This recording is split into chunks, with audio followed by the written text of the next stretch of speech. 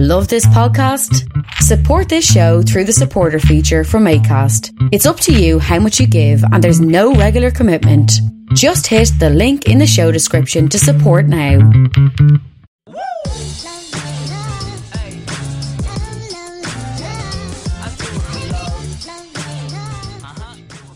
Lucas is a mastermind when it comes to marketing. He has helped me as a client and friend to open my mind up to different channels and possibilities.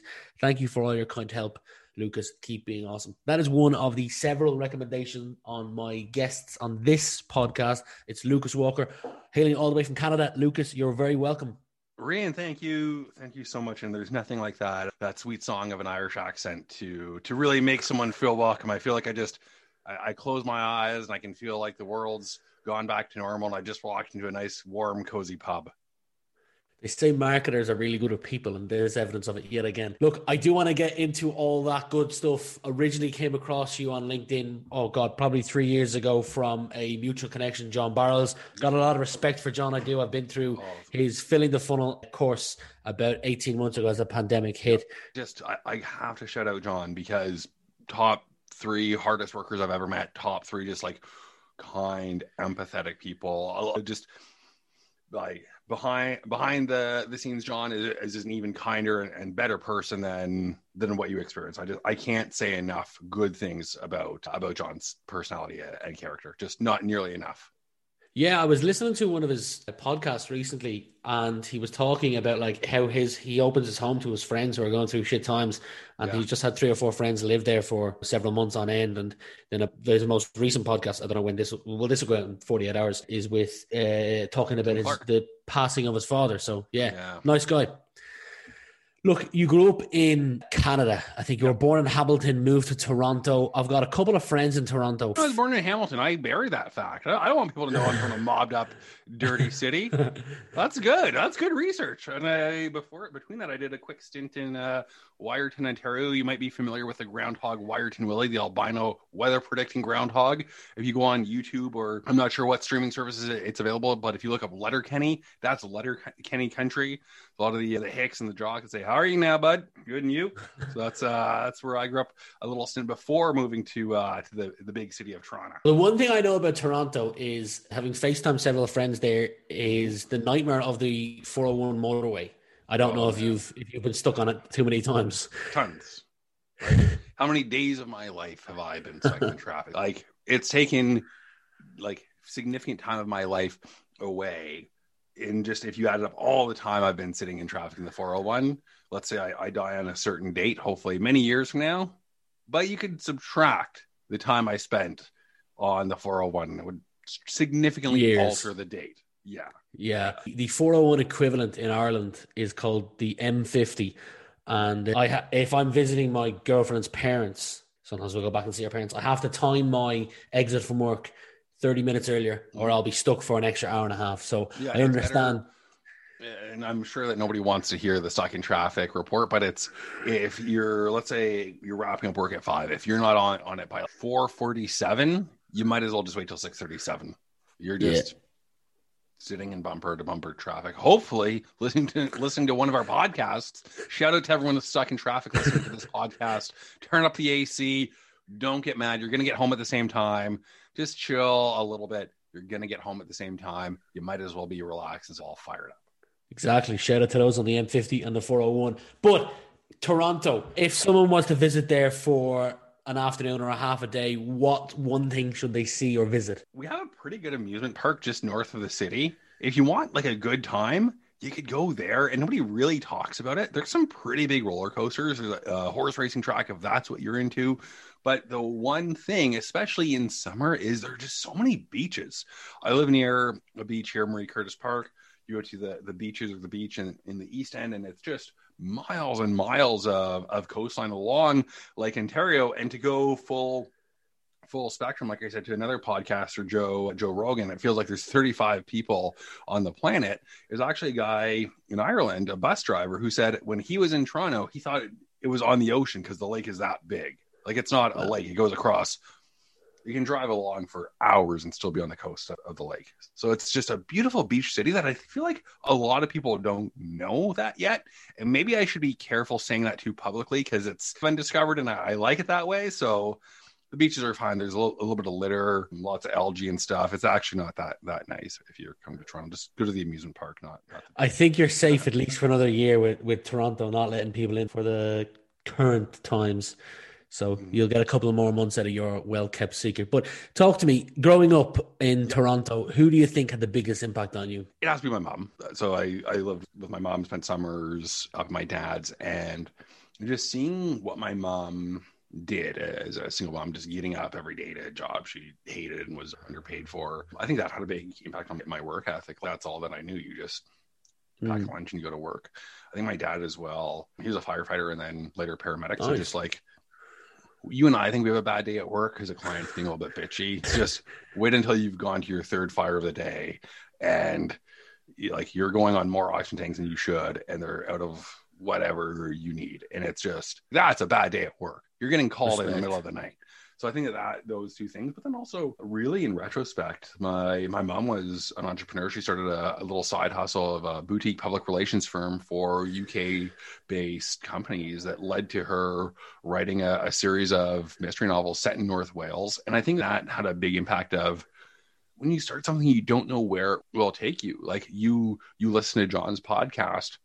That was the first podcast that I launched and produced. Then I went on and did one at Gorgeous. And then I launched my own podcast network now. So I think that stuff like that, you never know where it will take you. And a couple of my friends, their fathers actually were starting their own businesses and both followed a really interesting trajectory of branching out from they didn't want to work for their dad. They could have worked, taken over their family business, but they started their own companies. And I just really remember I must have been 5 or 6 years old. And my friend's dad was getting a boom truck. So like a big flatbed tractor trailer or a lorry, you might call it, with a crane on the end.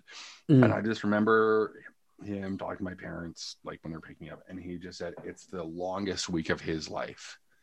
And just looking back at that, I think that feeling of that anticipation and that excitement of knowing that you're finally doing it yourself. When I think about sort of stuff from my childhood that really impacted me, I'd say it has to be some medley of those, a casserole of those experiences and those people. Yeah, you did give shout out to 2 friends before. One friend's parents who opened the stone quarry, and another one you just mentioned, trucking. Yep. Interesting that you chose them because most people want to ask research. You're good. I got up my game. Most people, when I ask them their early influences, typically they're taken off guard and they usually give shout out to their parents. I've got to ask you, you did give a shout out to your parents, your dad being a firefighter, your mother setting her own store that wrote books. Have you got family that goes all the way back to Europe, given the books that she wrote? Yes, my grandma and granddad, you can actually see, so that's from his bar in the back of the bell, and that's a patent that he has. But they actually came over on a boat in the 50s from the UK. But that's my dad's side. On my mom's side, it goes way, way back, pretty stereotypical Canadian. But because she started this PR firm, my mom lived in the UK in the 80s, and that opened, she just always loved it. That's where her heart was. And so she started the little boutique PR firm. And I look back in hindsight, all the things she did, that it's, I see people like us talking about it on LinkedIn saying, oh, getting on Google and all this stuff, just start a side hustle. And so she did so many things. But then one of her clients was like a Welsh tourist something. And so she was at a dinner and there was a draw to win a trip to Wales. And it was that trip that gave the inspiration for her first book, which ended up winning an award and getting her at St. Martin's Publishers down in New York, the Flatiron building that's shaped like the triangle. Her publisher's offices were there. And I think really in hindsight that like it really opened up my eyes that why not? My mom's writing books about the UK with a New York agent. Like that's dope. Borders are a figment of our imagination. It's nothing stopping you from going as big as you think is possible. You can even go even bigger. You're talking about your mom writing books in Wales or based on Wales, and you're in Canada. Yep. I can see from some of the stuff behind you, and I believe, if I'm correct, You've been to Paris to play basketball. I could have completely wrong with that. I know. Photograph before. So that was right around maybe like 2011, 2012, and the Jay-Z Kanye song Paris was out, and they had the line "Ball so hard," and I actually got a free trip to, or not a free trip, but as a social media conference. And I remember it was in Spain, and I was working with the client in Spain, and they said, "Hey, can we, we'd love for you to fly out and do a presentation." I'm like, "Cool, me too, buddy. This is never, it's not going to happen. Like, the company's not going to fly me out." And so they had a conference and they flew me out. So I'm like, "Cool, can I get a return trip through London?" So I went to Spain, like a few days in Paris to the touristy thing. And as I was walking back from the Eiffel Tower, I saw this basketball court, and I just said to the guys playing basketball, and I don't speak any French, by the way. And I just said, "Hey, can you get a picture of me just like shooting the ball?" And they took the picture, and that's the shot. And that's where that picture came from. Oh, the question was going to be, what's your favorite country or city that you've ever been to? I mean, city, I love Boston.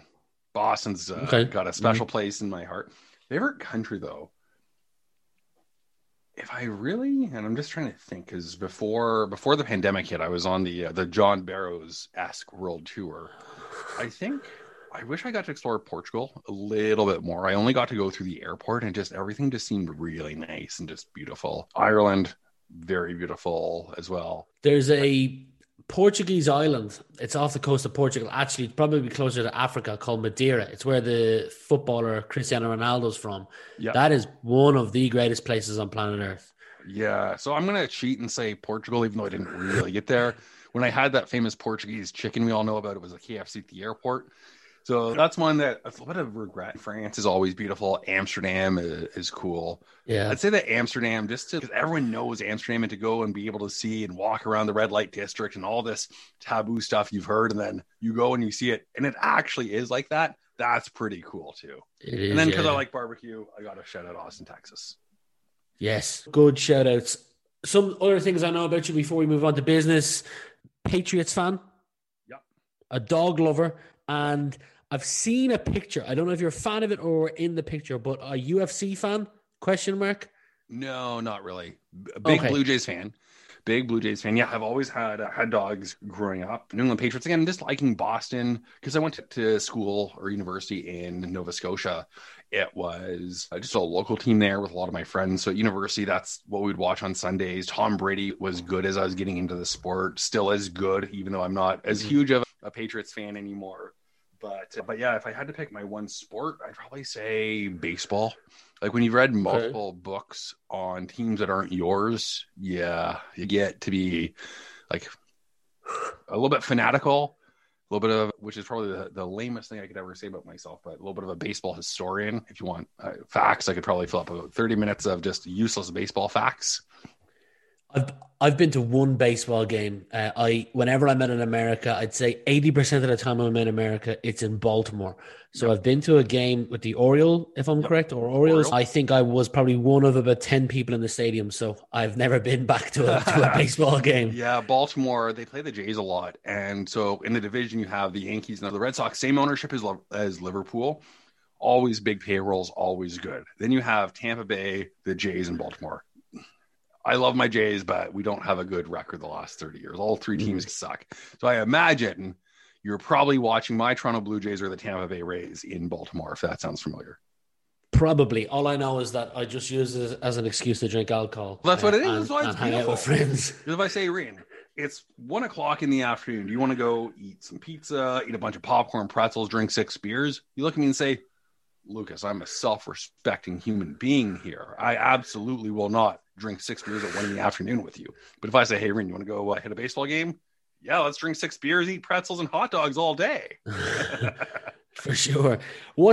So from a research, those things, you're baseball, Patriots fan, dog lover, what's one thing that you're into or curious about that not a lot of people know about you? I'd say I was into it, but my pandemic hobby, just cooking. Like I've turned into Gordon Ramsay for better or for worse over the pandemic. So just really, I don't have my books up here, but going back to just, what are you reading? I've got a stack of like meat books about this big, if you can see it. So just really meat, barbecue. I've downgraded to only having 4 barbecues now. But I think that just my love of food is probably one of my biggest passions that I've never really shared too publicly, or at least on the other creation side of things. So I'd say that. And oddly enough, to maybe segue into some of the stuff, I think podcasts as well. I probably got 7 minutes of material on why I think podcasts are the greatest medium. Tell me, we'll skip the other question. Why do you think podcasts are the greatest medium?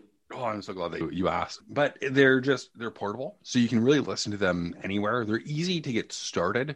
And when you remove the visual element of just a conversation, people tell stories, like the time I had the cops looking for me in Dublin, your imagination goes wild.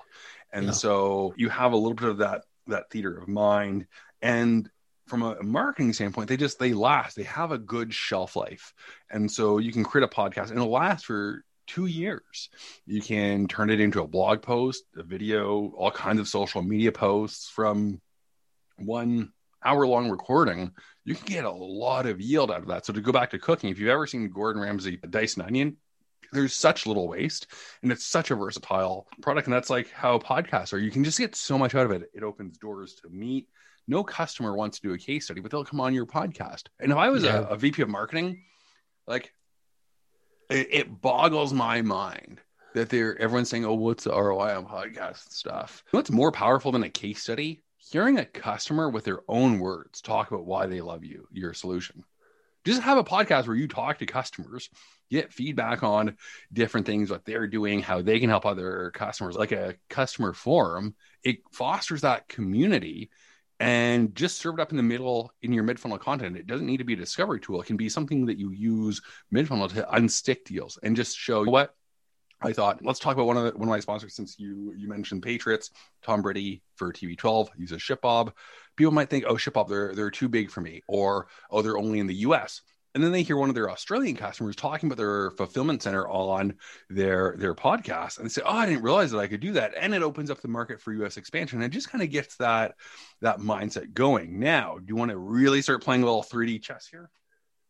Go for it. And I've only ever really chatted about this with John and my magician friends. Are you familiar with NLP? Yes, I am. But nobody ever really talks about it. No. And if you think a third of the population is visual, they like to see things in charts. A third of the population is kinesthetic and likes to touch and feel things. But a third, when they hear it, it really resonates well. So if you have an audio companion to a long, boring diagram, think about all your help documentation. Rather than have to go through and search for it as I need it, I just put on the help documentation. I've got a pretty good voice. And so just imagine if you had a customer talking about how they did something with the help documentation. That's going to really resonate with a third of your buyers. And when there's infinite supply, and it's not an awareness problem for a lot of companies, it's a frequency problem, or it's something stuck, and the customers are just stuck of why they're not progressing forward in that deal. Maybe if you just give them the same information in a way that they're more receptive to, it converts. Yeah. At the very top of when you started talking, you talked about companies measuring the wrong, or I think it was that they didn't see the ROI. Do you think that they're focused on downloads? And what I got from you was they're focusing on downloads rather than relationships in the initial stage. So I think that there are two things that companies get wrong. One is just like say UTM tracking. People don't really click podcast links, but they hear it and they search it. So it will have an impact on branded search, but it's so hard to measure that if it's net positive, don't waste your time trying to measure it. Just do more of it. And that's backed by I sound so pretentious saying this, my mathematician friends who they set promos for Cliff Bar. If promos work, don't worry if it should be a 6-cent discount or a 9-cent discount. As long as you're net positive on it, just crank it up and do what works best. But also downloads. Podcasts are just hard to measure. I'm working on a few things with Rolled Up to do, say, completion. You can have a ton of downloads, but that doesn't mean people listen to it. So just by getting creative with some of the ad roll markers to see, what ads are being people listening to, but also are people making it through the whole podcast. If it's only a post-roll promotion that fires at the end of each episode, you can see, well, how many times did this fire versus how many downloads did I have? And you can see your completion rate. So you can start to get creative with a few of the different solutions there to have much higher advanced analytics. And if you have a podcast that's 40 minutes of one of your customers just gloating about your software. Like, what else do you need to measure here? If that's not converting, it's not the podcast. It's something else that's on your end here. Yeah, for sure. You touched on, I had a brain fart there. What was it? Oh, yeah, you touched on how you could take podcasts and turn them into different formats of content because there's different ways people consume, written, audio. One thing I've noticed from you is, and I want to get into this, is that you're not the host of just one podcast. You're the host of more than one podcast. And you're not the only one out there who I've seen do it. There's a guy called Doug Sandler, Turnkey Podcast Productions. He does multiple podcasts. Are you not afraid that you are potentially doing, I don't know the right word, so I'm going to say damage, but that's not the right word. Cannibalization.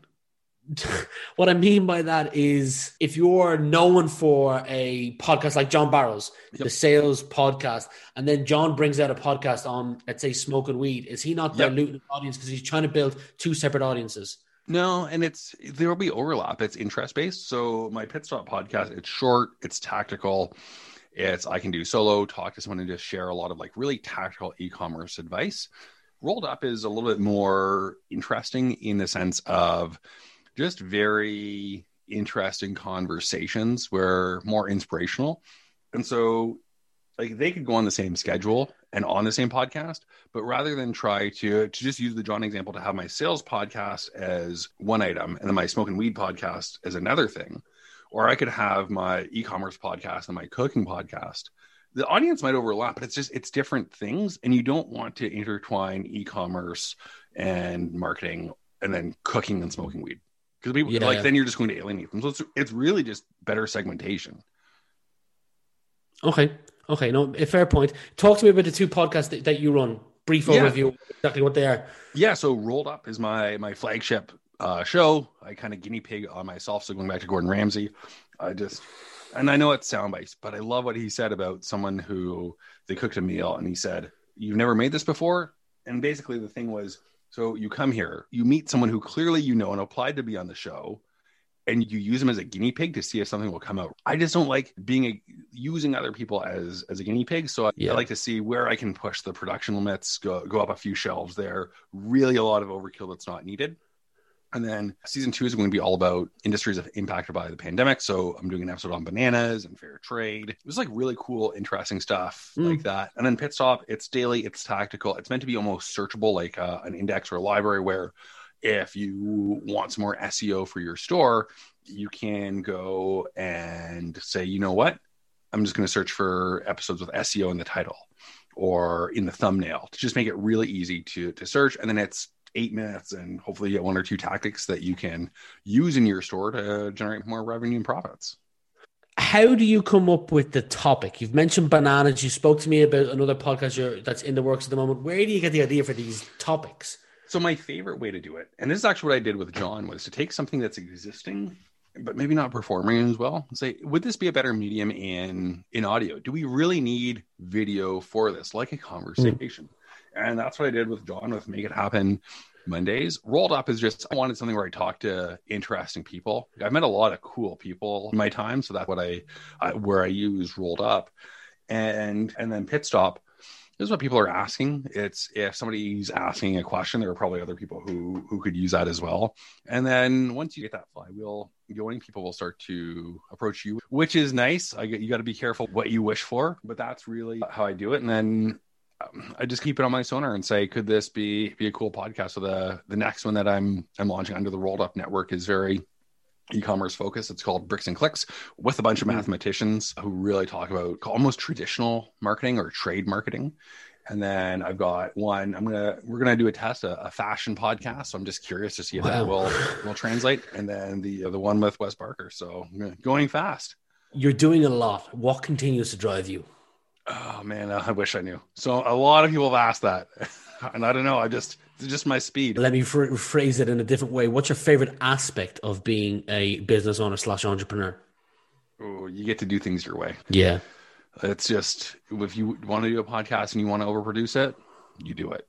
If you know that podcast will perform better as a daily, you can say, you know what, let's cut it up into 3 episodes and do 3 a week versus just mapping it out and then having to really stick to a rigid plan and that flexibility to take control and change things as need be. So I think that's probably what I like. And just even working with others, and might be a follow-up question, but one of the challenges is keeping those standards, especially if it's your name and your face that's going on.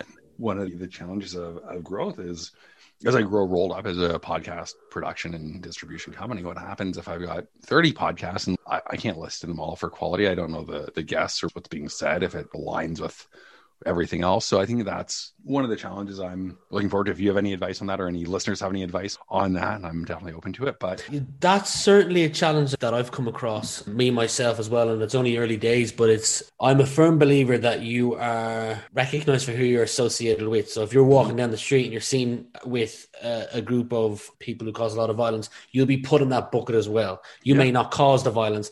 And I'm also a believer that if you invite guests on and you don't necessarily align yourself with them, it can do more damage than good. Yeah. But when you put a request out to the network to look for guests, or you can not put requests out and avoid that completely, but what you can potentially not avoid is referrals. So you've got a friend or a colleague who refers you and introduces you to someone, and when you look at them, you say, this person does not make a good guest for my podcast. Is that something you faced? And if so, how do you overcome that? Do you say, hey, look, you're not suited to my podcast, but I know someone who I can introduce you to? I usually just say no. I go full Larry David. I got a really bad pitch yesterday, and it had nothing to do with you. It was just so vaguely connected. And then it was just weird and almost disrespectful. If you're asking to come on the show, at least listen to a couple of episodes. Yeah. Really butter me up and say, hey, loved it, left a review. Hey, this person might be a good guest, or hey, I'd love to come on. I think just listening to other shows and other podcasts. I was listening to your show earlier, and I like the episode about CJ Walker, and I like those little short. But again, it goes back to, so that's essentially to your question of not over diluting. It's like I took the shorts and just created a separate podcast with that, as to not have all the same. And then I think just listening to podcasts as well and being proactive of saying, hey, you know what? This could be a good guest. I like how that sounds. I'm doing a screener call, especially for Rolled Up or anything that's higher. Just get to know, is it good, or the conversation's good? You might have someone who has a lot of charisma and charm, but you ask them a question and they answer very yes or no. They don't embellish it. That's annoying. Take it and run with it. This podcast itself, I feel like, is going in so many different directions. It's hard to maintain like a straight sequence to it. But I guess that's the beauty of podcasts. You can go in several different directions. You've said one of the things you'll say is, if they're not a fit, is a straight no. We know that in sales, no is the second best answer you can get from someone. Being ignored or ghosted is what you don't want to get. Yeah. You've worked with John for a bit in your past. Is sales something that you think everyone should, let's say, serve time working in? Oh, absolutely. Absolutely. I say sales and customer service, just anything that, like, talking to customers before and after they buy, it'll help you. If you build products, it helps you understand what they're actually doing, why they're buying, and why they're leaving, or why they didn't buy. If you're in marketing, it's the same thing. What are they actually talking about? What do they really care about? But also just learning how to, there's so much psychology of it in managing sort of delicate situations with different relationships. It's not just numbers in your CRM. Ultimately, you're selling in B2B to people whose careers can depend on if you buy something, they buy something or not. And just really learning how they're also, I'm selling some stuff on Kijiji, Craigslist, Facebook Marketplace. It's nice to just be able to negotiate that a little bit more. If you're buying something and being on the other side of things, we all buy stuff. If you're haggling at the car dealership, it's nice to know how they operate and what their levers are, so you can go on the other side as well. You know how sometimes you say something and you're like, oh God, am I really that awful? Am I being a Karen? But I never buy software without at least asking for a discount. And it was funny, someone was saying no, and I was pushing back a little bit. And I said, so rather than give me 10% off to make me feel good, you want to have your customer support team have to deal with more annoying customers and tickets, and like you lose more in labor costs than to just give a 10% discount, make somebody feel good, have that dopamine hit. And this is another John thing about not discounting. He doesn't mean no, zero discounts. We never discount. It's don't haggle them back and forth on prices. Somebody asks for a discount, say, you know what, here's 10% off if you sign up for today. Like, use it to push that along. Yeah. And so people feel good. Nobody wants to hear no. And buyers aren't idiots. They know the margins of software costs. If you can't save $2 a month on your infinite margins, like, why are you being so cheap? When I need to talk to support, am I going to have to wait 72 hours for an email? Like, it's just, come on. One of the ways people talk about getting outside of their comfort zone is to do something that you're not comfortable about. And I certainly think that's a great example of asking for a discount if you're not comfortable, to build character, to get outside your comfort zone, to continue to push you forward. Well, I do it all the time. I'll go to McDonald's and I ask her if it's 2 for 1 hash brown day. And sometimes I get an extra hash brown. Well, like, you can always negotiate. Everything's negotiable. The one I love to do, and I'll do it when my girlfriend's not traveling with me because she hates when I do it, is when you're going through the airport and you just go through fast check. Yep. If you act like normal enough, I'd say 75 to 80% of the time you'll be let through fast check. Yeah. Which, I do it all the time too. Like, you just sneak. I shouldn't say too much, but like, you just walk in and just, hopefully there's not as much screening for VIP section. But by the time you get there, and you just, like, worst case, you say, "Oh, I could tell it was a family who doesn't travel. I just wanted to get through." Most people are understanding, but it goes back to a great book that John recommended, Influence. If you give a reason for something, like the photocopier thing, "Oh, hey, do you mind if I cut in line? I got to make some copies." Yeah. "Oh, no, go." That will get you a more positive reaction than just cutting in line. Or, "Hey, do you mind if I cut in line? I only need to make a handful of copies and I've got a meeting in 10 minutes. People are, if they know the reason. So it's like, I would do that all the time. Why does your girlfriend like waiting in line so much? She gets embarrassed and she likes to conform with what you're supposed to do. I guess she just wants to stand in line and do what she's told to do. Whereas worst case scenario, back in the same position that we were standing in. Best case scenario, I'm through and saving myself 20 minutes of standing in the queue. And it's like, people in the fast, they know what they're doing. The other travelers, it's this and that. It's big, giant shampoo bottles. Have you not been on a flight in the last 20 years? Like, you can't do this. There are a million signs, dude. Yeah, no, for sure. Definitely annoying. The book, Influence, is that by Robert Cialdini? It is. Yeah, great book. I actually think he came out with a new version of that, or like rehashed it or something, because I saw his page the other day. We'll move on in a second, but a cool story to tell you is, what's the tournament, the final of the NFL called? Super Bowl. If you think of Super Bowl in Ireland, the popular sport in Ireland is hurling. Yep. I think hockey, mixture with... That's field hockey for any other Canadians listening. Yes, that. Basically, where men just beat the shit out of each other. Very different from field hockey here. Very different. There's been multiple sketches of an Irish guy coming to North America to play field hockey, and it's like a high school girls sport. So completely different. We'll put up an image or a link down below if anybody wants to check out. It's the fastest field sport in the world. Fun fact. However, if you don't have a joke, at least have a fact. Exactly. The final of that is in a stadium that holds 85,000 people. Yep. My father is a keen photographer outside of work, and he wanted to see, was it possible for a normal person to get in on the final day and take photographs on the pitch as a press photographer. So he printed off, went to a couple of matches, took pictures of the photographers, printed off jackets, walked in, got a wristband, knew the elevator, had sussed the whole thing out. I was sitting at home, I didn't get a ticket to the final, and I could see my father at the very end, standing next to the trophy, taking photographs of the players. And he wore a GoPro and a couple of other cameras and documented the entire thing. He has the video on private because he showed it at a couple of sessions before. We might need you to, like, if anyone's listening and you just heard a giant bleep, you didn't miss much. There were no secrets given away. Exactly. Something you've said before is that you don't work weekends. Yep. I don't hustle to get ahead on Monday. I plan my weeks out on Monday morning. I love this. Can you tell me why weekends are important? One, you need time to do stuff. What's the point of hustling if you don't have a weekend? Like, we're not working and making money to just keep working on weekends. I say it a little bit in jest as well, but just throughout the pandemic, it just, like, and I'm a chronic workaholic. You don't be a serial entrepreneur without that. And it's almost that discipline to say no. So one is you just need time to do other stuff. Two is your ideas and everything becomes better when you recharge and incubate. If people have my cell phone number. If it's that much of an emergency that they're missing me, they can call me. I'm pretty liberal about it. And then finally, it's just, you need time for shit to hit the fan. If you're constantly going at 100% and you need to put out fires, now you're just creating more fires because you don't have that room to go. So it's not that I'm an anti-working weekend. I've worked a ton of weekends. Thought I would try not working weekends. I'm getting just as much done, and I have more time to do stuff. Yeah, I like that, and I'm of the same belief as well. I work endless hours, but I do always try to switch off at the weekend because you need that time. And I feel that the time when you recharge, you actually get better ideas because your brain's almost You relaxing. do. They almost like it sands it down a little bit, just smooths out the rough edges. And so just how I've been trying to stack my weeks is Monday is all my admin stuff. Just ease back into the week. Friday is just casual fun catch up meetings and just overflow time. And then Tuesday, Wednesday, Thursday, I'm in the booth. I'm recording like 5 podcasts today.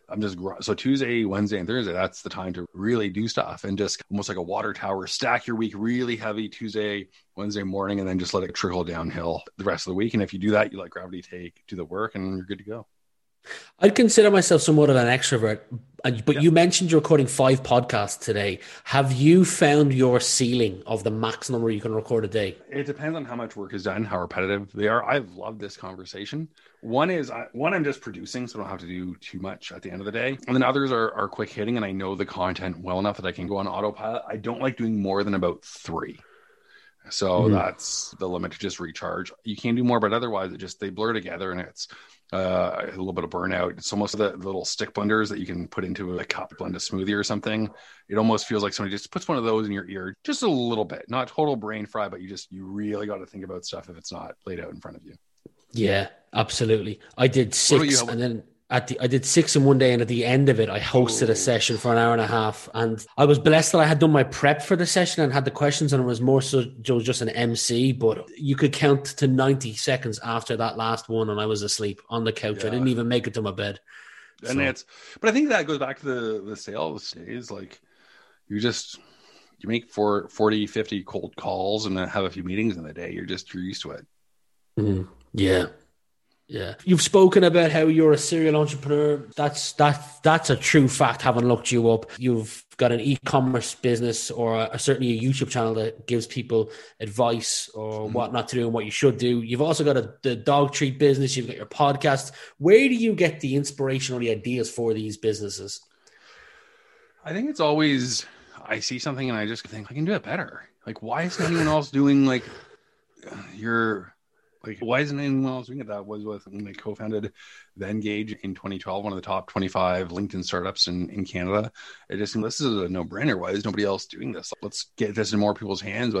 When I started Treats Happen, it was just hard to buy quality pet products. Everything in retail stores was a pain. And then with Rolled Up, there's no B2B podcast networks out there. So there's just the closest thing that I can think of is some companies like Drift that has multiple podcasts, or like John, where the different trainers have podcasts. It's that little network, but there's no sort of one true B2B podcast network. So I figured, why not start that? And you're right, there isn't, because I have looked it up because I've gone all in on podcasting. I'm doing a podcast every single day, as in a new one comes out live every day. I record probably 2 or 3 a day, and I can see the growth in it and I can see the opportunity in it. But you're right, there is no network, and I've come across guys like Pat Flynn and a couple of others, but there's not a one network, as you say. Yeah. And if you want a good hack for if you're maybe backlogged on recordings or you want to take a vacation, any podcast that you're a guest on, get some episodes for your bank and do some bank shows and split it into part 1, part 2. That's not bad. I like that idea. Like Pit Stop, it comes out 4 times a week, but each guest normally has 3 episodes. That could be one long 45-minute dry podcast, so they split it up into 10, 15-minute chunks. Yeah, that's a solid idea, because you could certainly do 1 2-hour episode and split it into 4 30-minute chunks or whatever. Do the maths on it. I'm sure you've come up against challenges with the several different ventures that you've done over the years and are currently doing, but focusing specifically on the last, let's say, 18 to 24 months with everything. What's one challenge, objection that you've come up against that you didn't expect or account for, and how did you tackle it? I want to say a limited supply of hardware like microphones and recording equipment. I think that's not something I was expecting to see, and just being patient, waiting for more supply. I think that's like, I've never gone to a grocery store and seen 0 meat. So I think that just waiting for supply as consumer trends shift so much, I think that's a big one. But also just having to be able to work remotely. Clear communication is more important than ever. Going back to some of the psychology of it, so much of what we say is nonverbal, where if you're constantly on Slack or even video, it's not as good. Like I see your face, but I'm looking at the camera because I'm recording. So we're not really having that dialogue. I can't see if you're smiling and you want me to keep talking a little bit more. I can't see if you're looking tired and you want me to just shut the hell up. So I think that real-time communication is different, and just really using your words wisely, I think, is probably a big challenge for a lot of people. You're the first guest to say that you're looking directly at me. Every now and again, I'll take a look to see what the guest is looking at. Yep. And they're usually looking at their computer in the distance out to the side. And I'll always try to look directly at the camera lens. Now, upstairs, we've got a studio with a teleprompter in it. And one thing we've done is we've put the video behind the teleprompter, so you can actually see somewhat of the person. So you're looking at the person, but also looking at the camera, which I think is a genius hack. But unfortunately, I'm downstairs at the moment and I have to look at the camera. I've just got two final quick questions for you. Your house apartment is burning down. All your loved ones are safe. Yep. What one item would you take with you? I have a few very sentimental things from my childhood. Probably something like that. Yeah. It's pretty just personal, but just stuff for my family. It's nothing crazy or expensive that can't be replaced, but just something irreplaceable like that, I think I would say. I'd like you to imagine it's the end of the decade, so it's 2030. What would you like to be looking back on? You can answer this personally or professionally over what you've achieved over the last 10 years. Ooh, well, first of all, I hope I'm happy. I hope I haven't worked too much. I think just a lot of travel. If I could do a lot of travel, that means a lot of things went. So I think that hopefully I've been to the island in Portugal, close to Africa, where Cristiano Ronaldo's from, and been able to spend some quality time there. So hopefully that. And just, I think, seeing everyone in person that I knew pre-pandemic and have met during the pandemic. It'd be cool if I got to just see everyone again. Yeah, I agree. Lucas, this has been a great 50 minute chat. Thank you for your time today. And hopefully you do make it to explore many more countries and have many more good memories of friends. And can I ask a big favor of your audience? Sure. If you're listening to this podcast on Apple and you have iCloud backup already, go to your podcast, leave a 5-star review. It helps Ryan get more downloads, more subscribers, more listeners. And I'm sure on a sad rainy day, you like to go through and just see all the nice things people have been saying about your podcast. And if you're watching on YouTube, make sure you smash that like button, smash that subscribe button, and share this video with your mother-in-law. I didn't know you were going to end it like that. Legend. And likewise, I'll leave the link to your podcasts below and your LinkedIn page and your YouTube as well, where you talk about e-commerce advice. But for now, thank you for being my guest. I appreciate it. Thanks so much. Cheers. If young Metro don't trust you, I'm gonna shoot you. Beautiful morning, you're the sun of my morning, babe. Nothing in the